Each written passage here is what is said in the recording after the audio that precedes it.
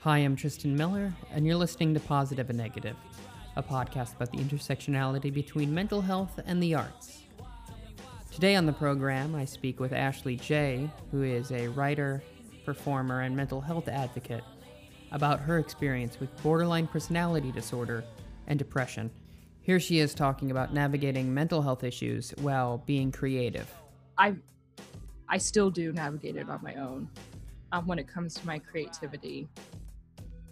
How I do that is sometimes I actually utilize a technique that I learned from the group, and when I'm having just a really horrible mental health day where I can't even lift a foot out of bed, sometimes I'll just start talking to myself and just record myself talking to myself. And when I'm ready to listen to it, I'll listen back to it. And sometimes it sparks creativity, and sometimes it's just a moment of reflection for me. And what I want to say here is that it's totally okay if you don't feel creative. Like, you don't always need to monetize every single thing that you do. You don't need to monetize your hobbies all the time. And if it's a day where your creativity is just like, you just just let it be. And the more that you focus on being more gentle with yourself during that time, your creativity will come back. Like, it will come back because you are taking care of yourself so that your mind is ready to be open for that creative opportunity. This podcast is made possible by Patreon. You can go to patreon.com/Tristan J. Miller to support us there and receive early access to the rest of this season, along with unedited versions of the interviews, as well as a myriad of other content for and about mental health. Our music is by Billy Conahan. It's To Be or Nah off the album Leaping with Intent to Fly, available wherever fine music is sold. All right, let's get to this interview.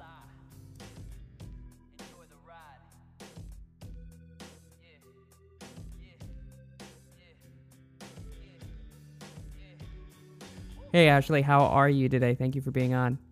Thanks, Tristan. I'm doing good. How about you? We're all keeping on. I feel like it's the most generous we can be at this point. Right. Yeah, but you're primarily an actress, right? Or actor, whatever. You act. I do act. Yeah, I do act. Full time, I actually do social media marketing, and I do cool. Solo performance on the side. Very nice. Very nice. Mm-hmm. What got you into like acting and solo performing? Well, I've always been interested in it since I was a kid. Like, I really loved watching Disney Channel shows, like That's So Raven or Yeah. Lizzie McGuire. And every time I watched TV, I was like, ooh, I want to be on there. Like, I want to be there. Yeah. And ever since then, in high school, middle school, actually, I started taking theater classes. And that was like my first experience being on stage. And I had like this role of like playing like this sparkling fish. That's amazing. Thank you. I have no idea what it was linked to at all, but I just remember playing this sparkling fish. And I remember as soon as I got up on stage and had to say my lines, like I was like, this is where I belong. And so, I started taking theater classes in high school.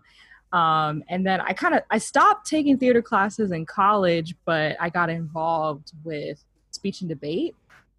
And through speech and debate, I don't know if a lot of people know this, but they're actually two different things. So speech and debate isn't what you see on like TV or like the great debaters, like type of thing. Like, that's strictly debate, but the speech side is sort of like monologues. Like, they have like a lot of creative avenues there. Like, you can do poetry, you can do prose, you can do what is it?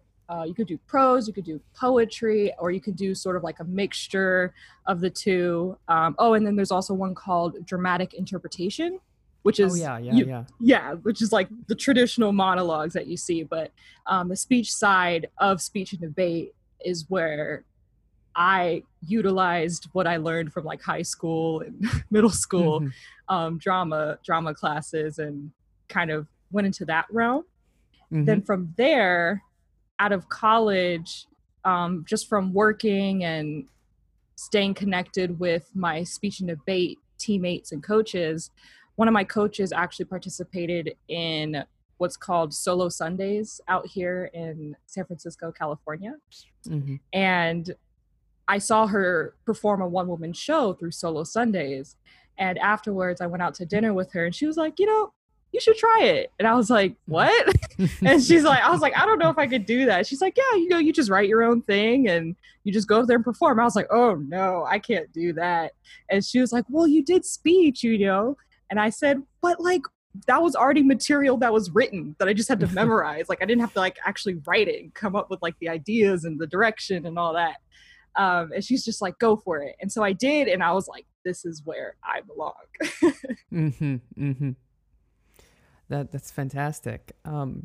Couple things. One, you say this is where I belong. You said it twice. Did you have a feeling prior to that of like not belonging anywhere else? Oh, yeah. And I would definitely say I've had that feeling of feeling like an outsider pretty much most of my life. Mm-hmm. And I mostly attribute it to one, my environment, and two, sometimes like my mental health. Mm-hmm. And so first with my environment, I grew up upper middle class, so I lived in the suburbs pretty much all my life, and most of the suburbs that I grew up in were predominantly white, and I'm Black. So I was always like the one of two Black kids in class. Whenever slavery was talked about in class, a teacher would call on me and ask me to talk about it. Cool. Yeah, I was like, this is really awkward. It's not too cool for me. Yeah. Being like the only Black kid in class, trying to explain slavery to these other kids when I'm trying to learn about it. Yeah. And oh boy. And so just constantly just being like the only Black kid and sometimes the only person of color in the room, I constantly felt like an outsider. And the second context that I've also felt like an outsider is through my mental health. So I have 3 mental health diagnoses. So first, I have borderline personality disorder. Then I have PTSD. And then I have depression. So, I mean, depression now, I feel like a lot of people are like, oh, this is digestible. Like depression, anxiety, this is a problem. But in terms of like PTSD and especially borderline personality disorder, like not a lot of people are really aware of these or like fully understand BPD and PTSD. So it's really hard for people to connect with me and for me to like connect with other people, since the symptoms, especially surrounding BPD, are misunderstood. Yeah, that makes sense. Would you mind talking a little bit about what those symptoms are? Yeah, sure. So I know there's 9, and I don't remember all 9, so I'll probably just list the ones that are relevant to me. Yeah. I know. I was like, oh, where's my lab coat so I can like remember all these symptoms, You did research for an interview about you. Come on. Yeah. I know. I'm such a bad interviewee. So there's 9 symptoms of BPD, which is borderline personality disorder. And so the ones that I can remember are disassociation, unstable sense of self, emotional dysregulation or sort of unstable mood swings, self-harm, suicidality, impulsivity, and there's one more, but I'm forgetting it. I think it Yeah. kind of goes with like hopelessness or something, but I got you 6, so Yeah, not bad. That's, I like think, a passing grade, right? yeah, like 6 out of 9, like Yeah, that much ain't pass. bad. That ain't bad. It's Yeah. not your job either. Right. You're, yeah. And when did those symptoms start to manifest with you? Mine started to show up in high school. And but in high school I didn't and neither did my family have the language for it. And I should also mention that I also grew up in a religious family as well. Mm, So I grew up in a Christian household, and we're also Black. And in Black culture, religion is essentially like one of our foundations. Like it's essentially a part of our culture. And so in Black culture, not only do we not want to talk about what's going on mentally, but like when it comes to religion, any sort of like negative emotion that anybody is experiencing, we tend to throw at them like, oh, just pray about it, God's got it, mm-hmm. And so when my symptoms started showing up in high school, my parents were just like, oh, well, she's just being dramatic, just let's just make sure she goes to church every day, that she prays. And what also didn't help was that I was a straight A student. So, nobody suspected the straight Sure. A student to, be acting out or sort of have these sort of withdrawal like symptoms or these really unstable mood swings. And what also came into play too is that, during high school, puberty and all that, um, they all my mood swings were always attributed just to my period, so just PMS, like, oh, she's Mm-hmm. just she's probably just on her period. Mm-hmm. But there was actually something deeper going on that didn't get uncovered until after I graduated college. And how did you begin to uncover all of those? Like, what was actually going on in and around? You said college, right? Hmm. So, what was the process of like getting a diagnosis for you? In order for me to get the diagnosis, what had to happen was I actually had to attempt at my life in order to Oh get my it. gosh. Now, I don't say that exaggeratingly, like I didn't think at the time, oh, something's mentally going on with me. Let me attempt so Mm-hmm. people can take me seriously. Like that's not what my thought process was at Yeah, all. that wasn't my assumption either, but thank you for clarifying. Yeah. As us, like neurodivergents, like we get it, but like I just want to make sure we clarify that Absolutely. for our neurotypicals. So that 100%. wasn't my initial thought process. What I'm saying is that people, whether it was my friends, my family, classmates, whatever, they didn't take me seriously until I made an attempt on my life. Mm-hmm. And then once that attempt happened, that's when people were like, oh, there's a problem. She's in trouble. She needs help. And when I look back on it, I really wish it didn't have to happen that way for people to finally recognize that something was going on with me. But of course, I don't place the blame on everyone outside of me.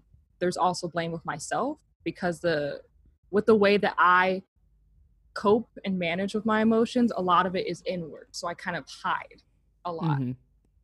So part of that onus is on not only on like, my people outside of me, but also on myself as well. But I just really hate that it had to go down that way for me to get even into just in front of a therapist, honestly. Yeah. Yeah, that must have been very difficult. Mm-hmm. Do you mind speaking about what led up to that event? Yeah, sure. So in college, I was in my senior year. So I graduated from college in 2016. And during that time, I broke up with my boyfriend at the time. Mm-hmm. And I was also double majoring. So I have a dual BA. Oh, wow. Yeah. And like I mentioned, I was a part of the speech and debate team in college as well. Mm-hmm. So I was double majoring. I was a part of the speech and debate team. I was living away from home. And, you know, I was just like involved in just a lot of different things. And then I was also going through like a pretty bad breakup. Mm-hmm. And so I just felt really overwhelmed. And because I hadn't learned positive emotional coping mechanisms, I just didn't know how to handle all of these like negative emotions that was brewing inside of me. So during that year, I just remember just feeling just so depressed. And it just reached a climax where I just attempted on my life. Now, I don't want to go into detail with that, but I made an attempt, and my family responded by bringing one of my relatives over to talk to me, which was okay. But at the same time, I was like, I don't know if this is the proper response. But I love them deeply for it because they were really trying. And so after that, I graduated college. I didn't go to the hospital at the time, I know, which is like, everyone's like, every time I say that. But I was like, look, it's different in the Black community, okay? Like, it's different. And so after college, shortly after, I actually got an internship at a gaming company. And so I was working there. And at the time that I was interning, I was also in a relationship with a different person. And when I started that internship, that relationship fell apart. The person broke up with me. And then also within that same week, I kid you not, within that same week, one of my good friends from college and we had like a horrible falling out.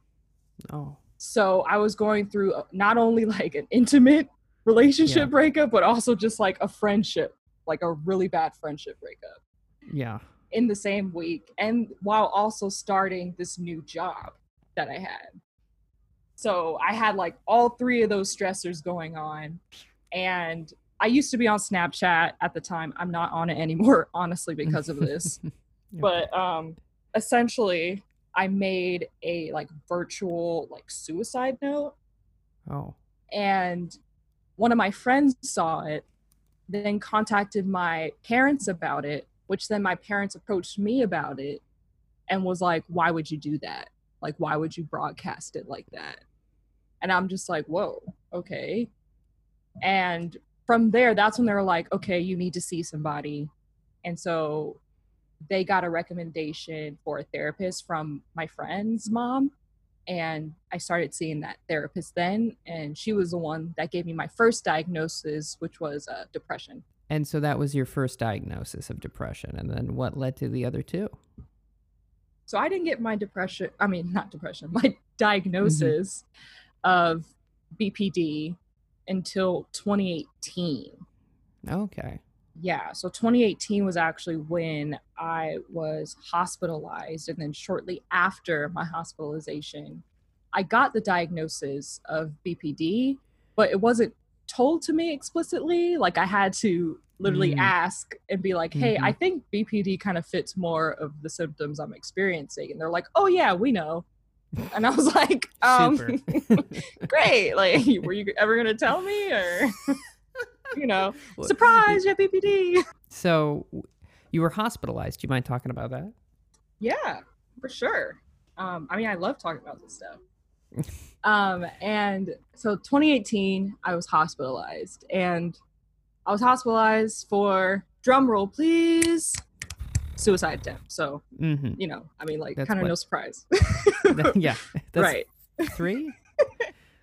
Yeah. Okay. And so I was hospitalized in 2018 for, about the third suicide attempt.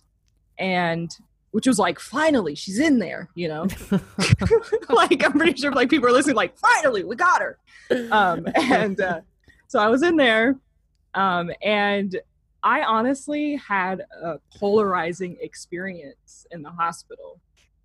And polarizing, what I mean by that is I was in 2 different hospitals that were drastically different from each other. So the first hospital that I went to was my county's mental hospital. And that place honestly like scared me. Like, and it was so uninviting, and it was just so cold, literally and figuratively there. Mm-hmm. And like, they didn't have any activities for us to do. We didn't even really have beds to sleep in. We only had like these hospital chairs that recline. What? Yeah, there was like not really beds. It was just like, here's some like hospital chairs that recline, so just sleep here and it'll be okay. And then the food that we got was not too appetizing. Like, if I had to put it on a scale, it was definitely worse than like school cafeteria food. Mm-hmm. And it was just, and then there was just a lot of doctors and nurses running around. And it was probably because of the caseload, because at the time I was there was a lot of people in there. Mm-hmm. And they had only one shower, and I think only like one toilet, or like two bathrooms, but like one was for the men's and one was for the women's. And then there was a couple of like isolation rooms. Mm-hmm. So you'd only get put in the isolation rooms if you were like real bad, you know. Mm-hmm. But other than that, you would just mostly be sitting around hoping that a doctor comes talk to you and tells you where you're going to go. Because the county hospital that I was at, it was kind of more like a transfer kind of hospital. So it was more like a lot of like social workers and doctors working together to figure out where all of these patients are going to go. Mm-hmm. But it was just a horrifying experience for me, honestly. And I stayed one night there, luckily, because if I stayed there another night, I honestly don't think I would have been here right now. Oh my. Yeah, I mean, that makes sense. That doesn't sound like those were good conditions at all. Mm-hmm. And then the second hospital, what was that like? So for the second hospital, that was like a utopia, honestly. like it was just night and day, honestly. Yeah. For the second hospital, it wasn't county owned. I think it's owned by like a nonprofit or something. Okay. And they actually had beds. They actually had bedrooms. You actually had bathrooms. You got like a toothbrush. You got toothpaste. You can like wash your clothes. Like there was a washer drying machine where you could like wash your clothes. They asked you like, hey, do you have any like dietary restrictions? And I was like, what? I was like, I can actually eat food that like is healthy for me and won't give me gas because I'm lactose intolerant. Like, I was like, this is wild. And then there was activities and there was support groups. And a lot of the patients there were actually around my age too, which was kind of nice. And I think they considered that part of the ward to be like with lower level patients in terms of, higher level in terms of like higher functioning. So it was a lot of us that were higher functioning, but were going through a very high symptomatic episode, or maybe have attempted suicide, or maybe is in a period of mania. So it was just a really eclectic mix of people. And the staff was super nice, and you were assigned a therapist and a psychiatrist and even like a social worker. So it was a lot of like one-on-one attention as well. That's great. Mm-hmm. I'm glad you got at least one of the at least one of them was good. Right. How did you transition back into like having a job and stuff? Was that difficult? Yes. It was difficult because what tends to happen, or especially for me and from other stories that I've heard from my friends who've been in the hospital, is that they just are kind of like, okay, you're discharged, now you're on your way. Mm-hmm. And I'm kind of like, okay, now what? You know?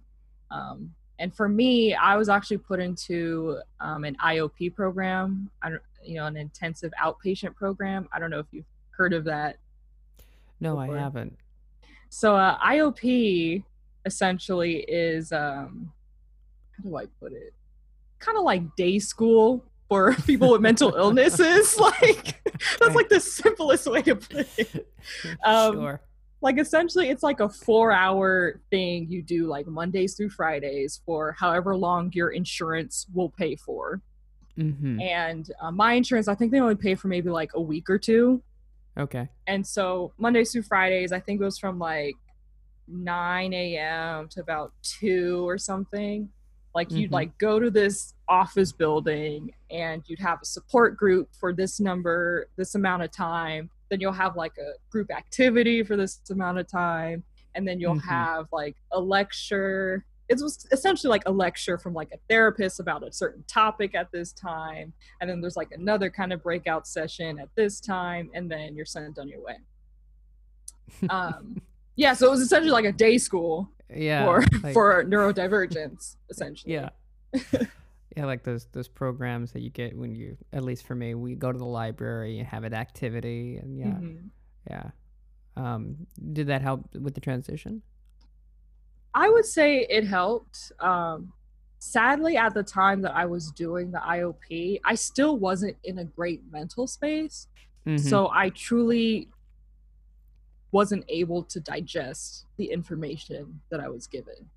That makes sense. So because this happened like immediately after I got out the hospital, you know, so I'm like, I get out the hospital and then like the next day they're like, you're in IOP, bye. And I'm like, oh, okay.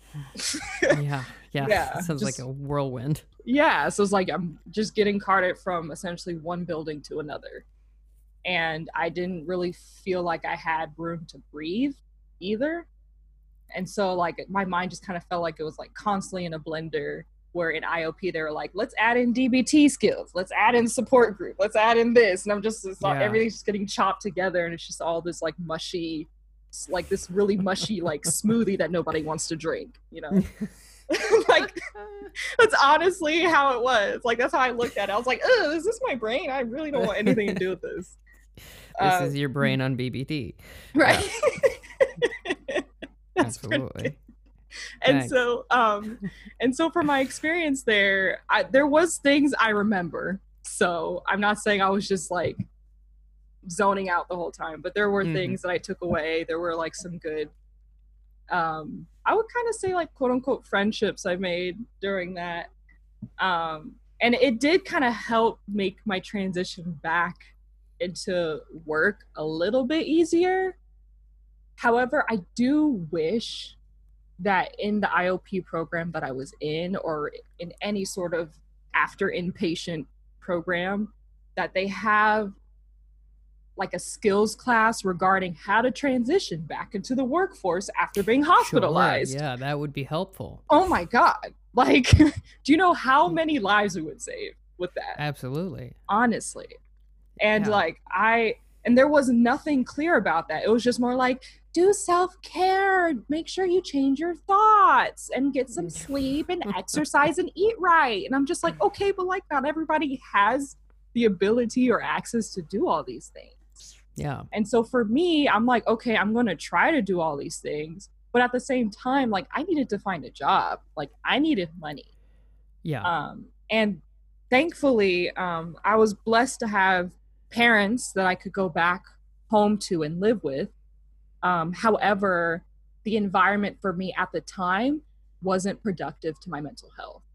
Mm-hmm. So that's why I really pushed myself to essentially try and find a job so that I was able to move out on my own and just essentially just figure myself out and figure out my brain and how my brain works. And I know you wrote a solo piece about having borderline. And did that happen immediately, or was that part of the process of like figuring out what was going on with your own mind? Yes, it was definitely a part of the process. Definitely wasn't like I got out of the hospital and I was like, I'm going to write a piece. Like, some of us actors are just like, I had this experience, I must write about it, you know. But for me, I was like, I am way too in my head to be able to even be creative right now. Absolutely. Yeah, that's, I think, one of the most agonizing things about the trope of like creativity comes from pain is because when you're in the pain, you generally can't make anything. And then you feel even worse because you're like, well, what good is this? Right. I'm not even making anything. Right. Which is a weird sort of, I think this root is almost capitalistic as well, of like, okay, well, my value is how much I'm putting out, which is not true, and it's hard to wrap your head around, you know? Yeah, I truly believe that art and capitalism like cannot like coexist sometimes. Yeah.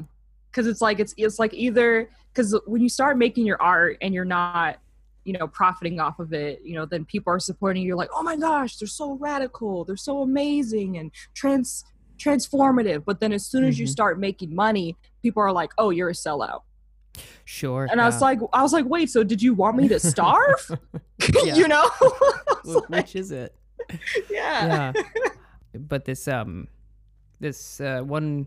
person show or solo piece that you made, how did it happen? Yeah. So, geez, how did it happen? Like, it's like, let me like rewind, because like I'm just stuck in pandemic mode, I'm gonna be honest. So no, I fully understand. So it was 2019, or I think it was actually late 2018, because I was at least in my job, at least like months into my new job or my current job that I'm in now. And I was doing one-woman shows through a class here in San Francisco called Solo Performance Workshop. Shout out to Martha Reinberg. And I did her class like about twice. So I came up with like 2 one-woman shows. And they both touched on my experience with depression. And at the time, I had the BPD diagnosis, but I didn't know how to wrap my head around it, you know, because BPD is so misunderstood, in that when I did my research about it, you know, most of the top Google articles that popped up were like, why people with BPD are harmful, or like how to avoid like getting into a relationship with a person with BPD. Like, it was blogs like that. And so I was like, I don't want to talk about this. Let's just kind of put it on the back burner for a minute. And so I did 2 shows just related to my experience with depression, because I'm like, that's digestible, right? And so I think it was late 2018, one of my solo performance castmates, they sent me an email and they're like, hey, there's this lady that's looking to put on a solo performance showcase of actors with mental illness, and I think you should apply. And I was like, huh? This is so hyper specific. It's like, what? And so the lady, who's Toni Weingarten, she wanted to do a showcase of just actors or just people who had mental illness, because she also went through a severe depression episode herself when she was younger. So she's just wanted to put this sort of troupe together. And I was like, okay. And Toni, in her, I guess, application, she wrote, you know, we really want a range of mental illnesses. We want like depression, anxiety, bipolar disorder, like, you know, what have you. And I was like, okay. And I guess in my mind, for some reason, I was like, I guess maybe I should mention I have BPD, so I look different from everybody else. Yeah. I was like, oh, let's give it a try. Make a splash. Right. I was like, you know, I guess BPD can make an appearance now. This is totally appropriate. And today's performance, so depression will be played by borderline personality disorder. Right. It's like, yay. And so I auditioned for Toni, and there was kind of like a little interview kind of afterwards. She's like, oh, so, you know, what are you like diagnosed with, or what do you have? And I was like, well, I have BPD. And she's like, oh, BPD, what's that? And I was like, oh, wow, I actually have to like explain it. I was like, oh gosh, now I'm really put on the spot. But but essentially after that process, she called me up and she was like, hey, you're in the show. And I was like, great. Now what? You know? And I essentially wrote the show with her, and at least it was like it was me and 3 other people and Toni. So Toni did hers about depression. Like we had someone do theirs about like anxiety, another one for bipolar, and then, you know, there was me with BPD. So I essentially wrote the show within the troupe, and they helped me edit it. We also had a director, shout out to Mark Kenward, and he helped us stage it, and that's how my BPD show, I guess, came about. That's great. That's it's really cool that you had the ability to work with others about that. I'm sure that must have made you feel very supported. Yes, and a lot, pretty much most of the troupe, except one person, were all actors, or at least had like creative backgrounds. Sure. So it was just a lot easier to connect with them, like not only on having a mental illness, but also being an actor or actress with mental health issues. Do you still feel like a lot of pressure from culturally to like not talk about this, and how do you navigate that if you do? I do feel culturally there's still some pressure to not talk about it, but right now I think the pressure is kind of off now because of our current situation with like police brutality and like anti-racism and all those protests that are going on. I truly feel like there's a lot more psychiatrists, psychologists, therapists, just any mental health professional, especially our Black mental health professionals. They're stepping up and they're saying, hey, we know you're out there protesting and like fighting, for essentially your right to live, but you need to make sure you are taking care of your mental health. Yeah. And I think a lot of us in the Black community are just saying enough is enough. Our life is ours, and that our mental health matters. So I truly think 2020 is the year for Black people as a community to really focus on mental health and to stop saying, oh, God's got it, or like, I can handle it myself. Like, we're truly like, we need to heal and we need to figure out how to get our mental health together. Yeah, that absolutely makes sense. Do you think there's inherited trauma from just like being a Black person in America? Oh yeah, for sure. I mean, slavery in America happened for at least 400 years. Yeah. So that's a long time. That is a bit. That is a bit of time. Like that's a lot of generational trauma. Yeah. On our backs. And then not only that, but then there was also, like this Jim Crow laws, segregation laws, and then civil rights movement. So that's like probably like another like 50, 60 years added on to that. And then if I added my own age to that, which is 25, that's another 25 years on top of that. So, we're talking like 475 years of generational trauma. You know what I'm saying? So, and that's just for me alone. Yeah. And so there's just a lot of generational trauma, not only just from our ancestry, but like within like our own families. Like, there's stuff that happens within your family that can get carried down to you, that can even kind of like alter the way that your body reacts to stress. Yeah. Because trauma literally like alters the way that your brain reacts to stress. So I truly do think it's a problem. I see you interacting on Twitter with a few really great organizations, and the way we got connected is I was looking for specifically mental health services for Black people and to promote and to support. And you seem to be involved with a lot of like new applications and websites designed specifically around the mental health of Black people and Black people in America specifically. How did you get involved with those people? I got involved through my now really good friend. Her name's Amade, and she owns Depressed While Black. I don't know if you've so you've probably seen it around on social media, but she's a founder of Depressed While Black, and I actually got connected to her through an article I read that was an interview with her. And in that interview, she mentioned that she was living in San Francisco at the time, and she was working at a mental health nonprofit there. And I was like, what? She's in San Francisco? Oh my gosh, I have to meet her. You know, she's just this like lovely, just brave and just bold Black woman. And I was just like, oh, I need to meet her.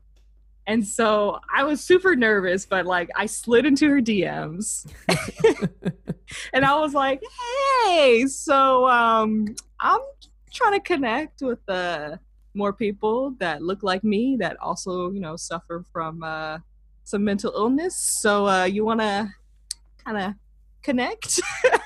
You know, like try to I literally like shoot my shot. I shot my shot with her, you know. Yeah. So and she was just like, yeah, oh my gosh, please. And we met up and it was just like instant chemistry. Fantastic. So and so through her and through following her Twitter account, and you know, through Twitter's algorithm, they recommend other accounts. And so then I just started following these other like Black mental health professionals, and then these other Black mental health nonprofits, and I was just following them, and I would just start interacting with them, and then we would just get into this kind of rapport. And I was like, oh my gosh, am I like, and I like talked to Amade one day and I'm like, am I like a part of the mental health community now?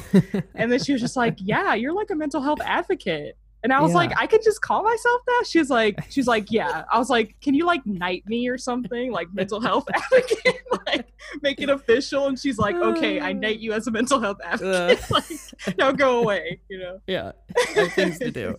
Yeah, it's like whatever. Like just put it on your bio. That's it. Bye. Okay. She's like, and it's so funny because like I mean, like, I hope she listens to this podcast. Amade, I see you as a big sister, okay? So, like, she's like a couple years older than me, but I really do look up to her and all, like, the amazing work that she's doing through Depressed While Black. Like, she actually delivers personal care items to mental health hospitals in North Carolina. So, you know, because for Black patients in the inpatient hospitals, there's not like a lot of personal care products for us. Like, there's not really like lotion. There's no like satin bonnets for us to wear at night. You know, there's no combs that actually work in our hair. And through Depressed While Black, Amade gets donations to buy like wide tooth combs, satin bonnets, just That's like fantastic. Clean underwear, and like donates them to inpatient hospitals that she's in connection with. That's amazing. That's fantastic. Switching gears a little bit, has your mental health ever stopped you from being creative and making things besides, you know, being in a hospital? Yes, always, constantly. If there's any person out there that's a creative that has either a mental illness or just severe mental health issues, if they say no, be suspicious. I was like, you're not human. God. Like, yes, of course. Of course.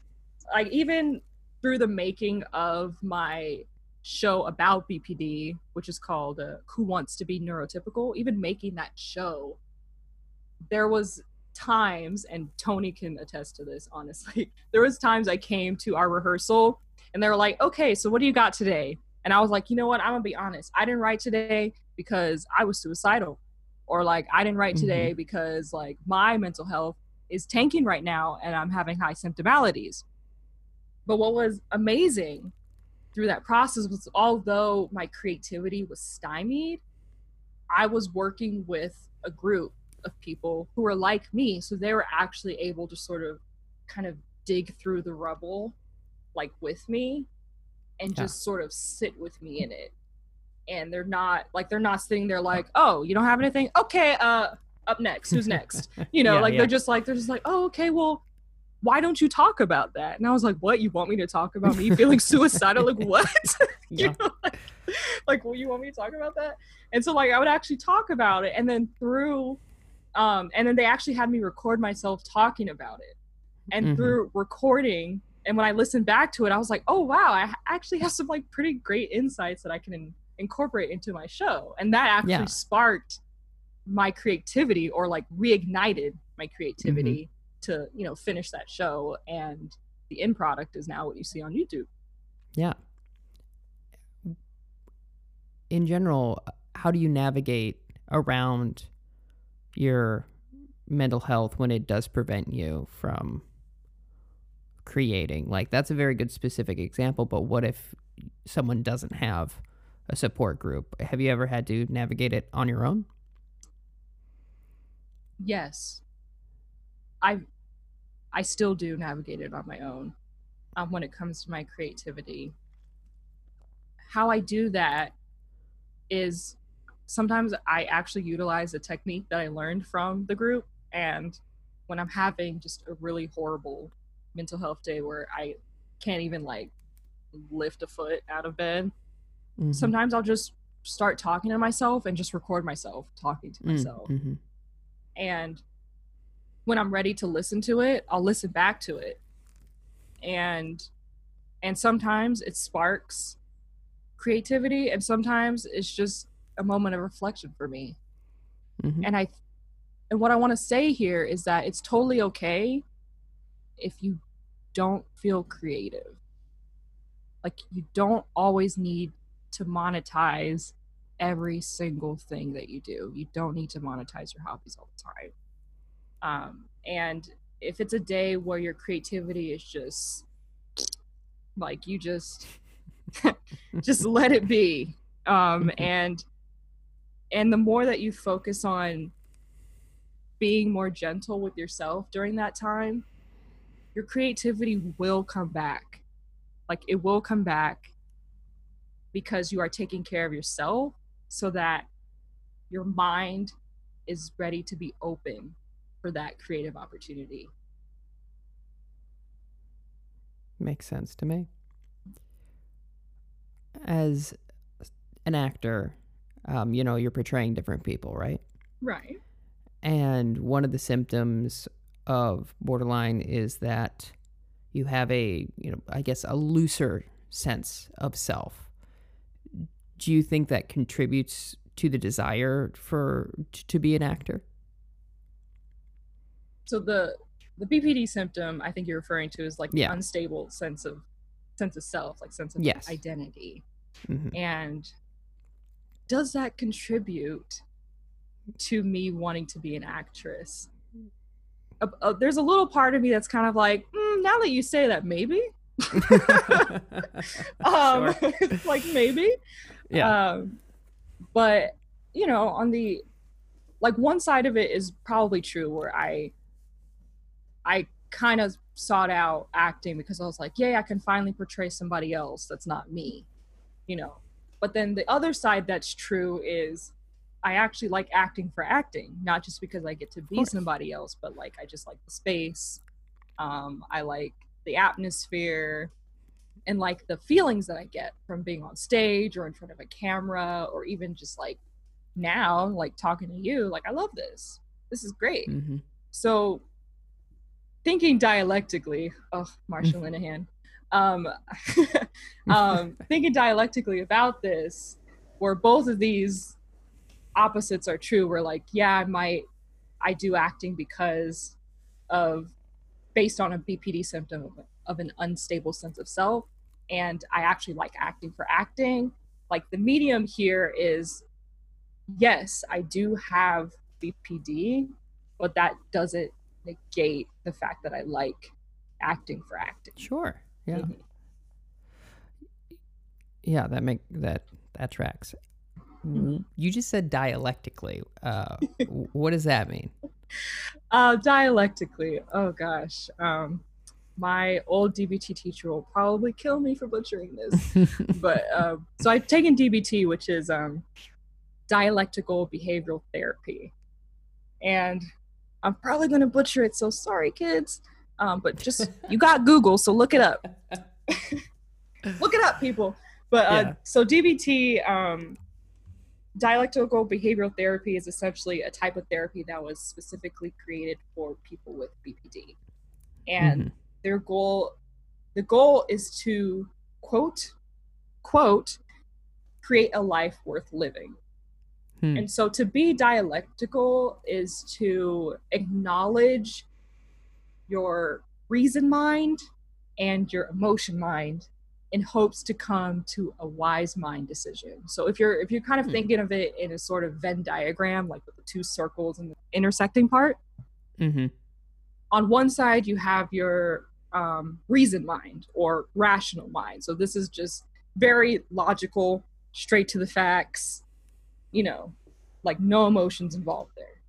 And then on the other side, you have your emotion mind, which is all the emotions, all the feels. And for people, we tend to sort of kind of flow one way or the other. And for people with BPD, we definitely flow one way or the other. Like we have what's called like black and white thinking. So we don't really see the gray in things. It's just like, it's either this or that. That's it. So we're either in rational mind or we're in emotion mind. And so DBT helps bridge the two to bring you in the middle to wise mind, which is like the intersecting part of the Venn diagram. And so to be dialectical is essentially to make more wise mind decisions. Okay. What would your biggest piece of advice be for someone who has been recently diagnosed with borderline personality disorder and is trying to make like art or media or content? So my biggest piece of advice to someone who has been diagnosed with BPD, who's trying to make art or some sort of media, is don't Google BPD, please. don't do it. Don't do it if you want to be disappointed.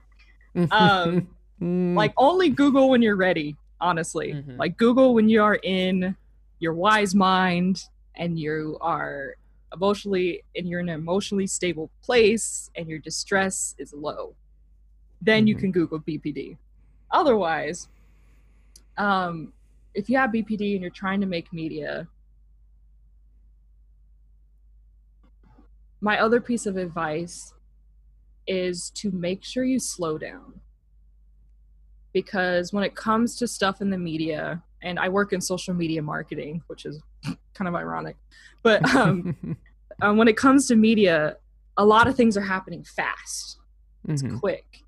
And how a lot of people react on social media, I would kind of condense it down to either emotional mind or rational mind. Yeah.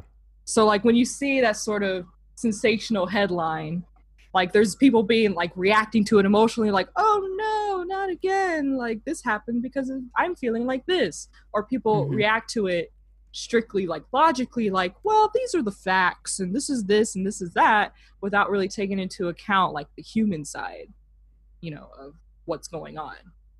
So for someone who has BPD, who's trying to make art or is in the media or whatever, you got to make sure you stay dialectical about what you're doing. And that know that you don't need to always be in emotion mind just to make your art. You know, like how you were saying earlier, Tristan, about, you know, art comes from pain. You know, for those of us with BPD who are trying to make art or just be in the media space, know that we don't always need to be in the emotion mind to get the content that we need. You know what I'm saying? Like, don't go triggering yourself into like an emotional episode to get that content. Like, it's not worth it because we know as people with BPD, we have what's called a slow return to baseline.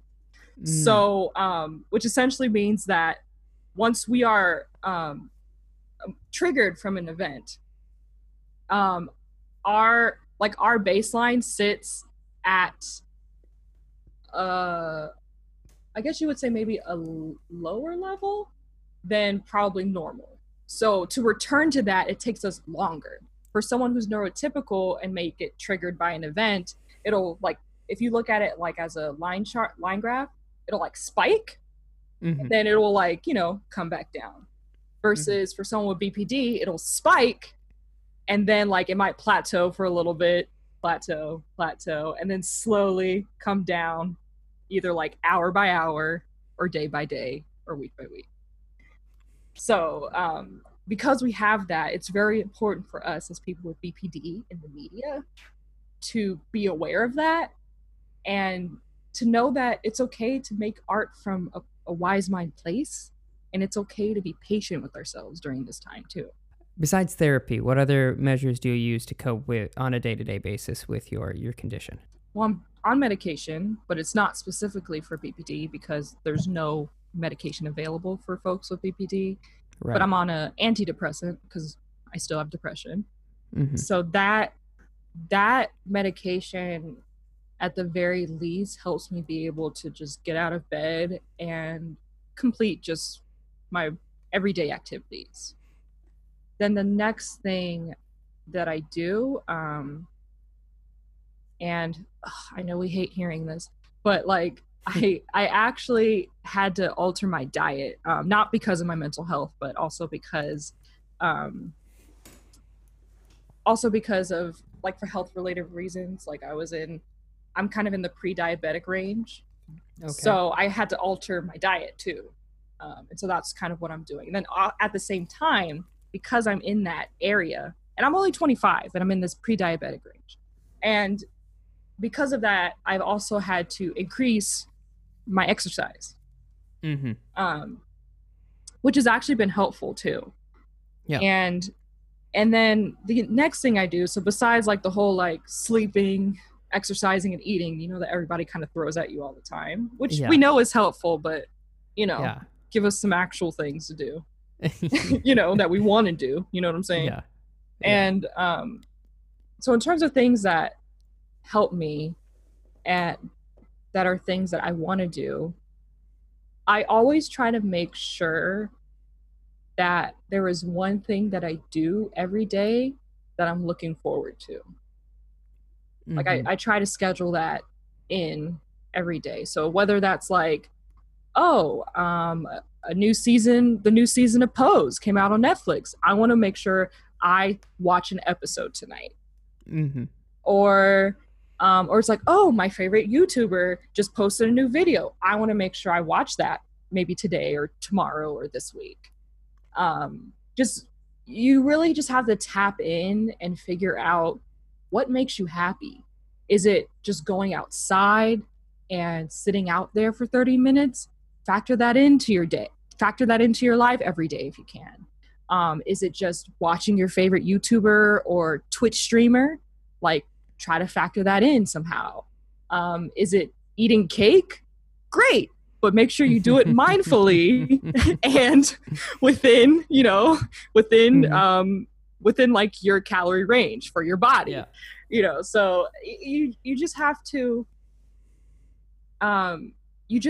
I honestly feel like that's like the number one thing is like once you kind of have that habit of making sure you do one thing that you enjoy, whether it's as small as just sitting outside in the sun or maybe as big as like writing a blog post, like you factor that in.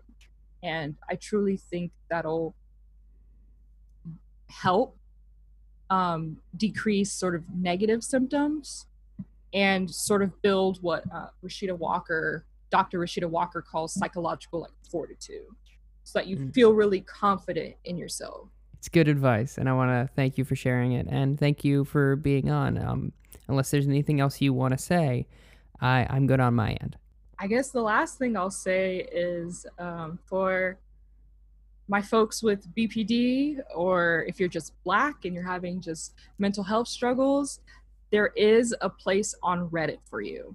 So there's a subreddit that's called r/Black mental health. And that's a subreddit that I created a couple months ago. And it's grown to about 1,300 members now, though we post articles about different types of self-care. We post articles about what to expect when you're going to your first therapy session. And we post resources pertaining to how to find a therapist, how to manage and cope with your emotions, other mental health subreddits that exist on Reddit. Like, we have that all in that subreddit. And then we also have space for people to just vent and just support each other, like with whatever they're going through. And we just have this just really eclectic group of Black people. Like, there's Black people mixed with Black, and there's Black people mixed with like either they're Latinx or they're mixed with white, or just we just have this eclectic group of just like BIPOC people in there. And we even have like non-Black allies that are in there. They're mostly lurkers, but they're in there too, and they're just like learning and just digesting the content, because a lot of them message me actually, and they're like, how can I be like a better ally for my friend who's going through mental health struggles and they're Black? Like, I really don't want to minimize their experience, because I have mental health issues too, but I know there's nuances. So like, how can I do that? And I was like, just join the subreddit and just lurk. Okay. Just don't post, just look. Okay. Like, I think that's good advice in general for white people these days, is don't post, just lurk. Yeah. Like not like, don't like just lurk, but just more like, just listen. Like just listen. Like, it's okay. Sit back, digest the information, listen, ask questions, but listen. 100%. But that's great. I'm glad you're championing that resource. That sounds amazing. Yeah. Yeah. Thank you so much for being on.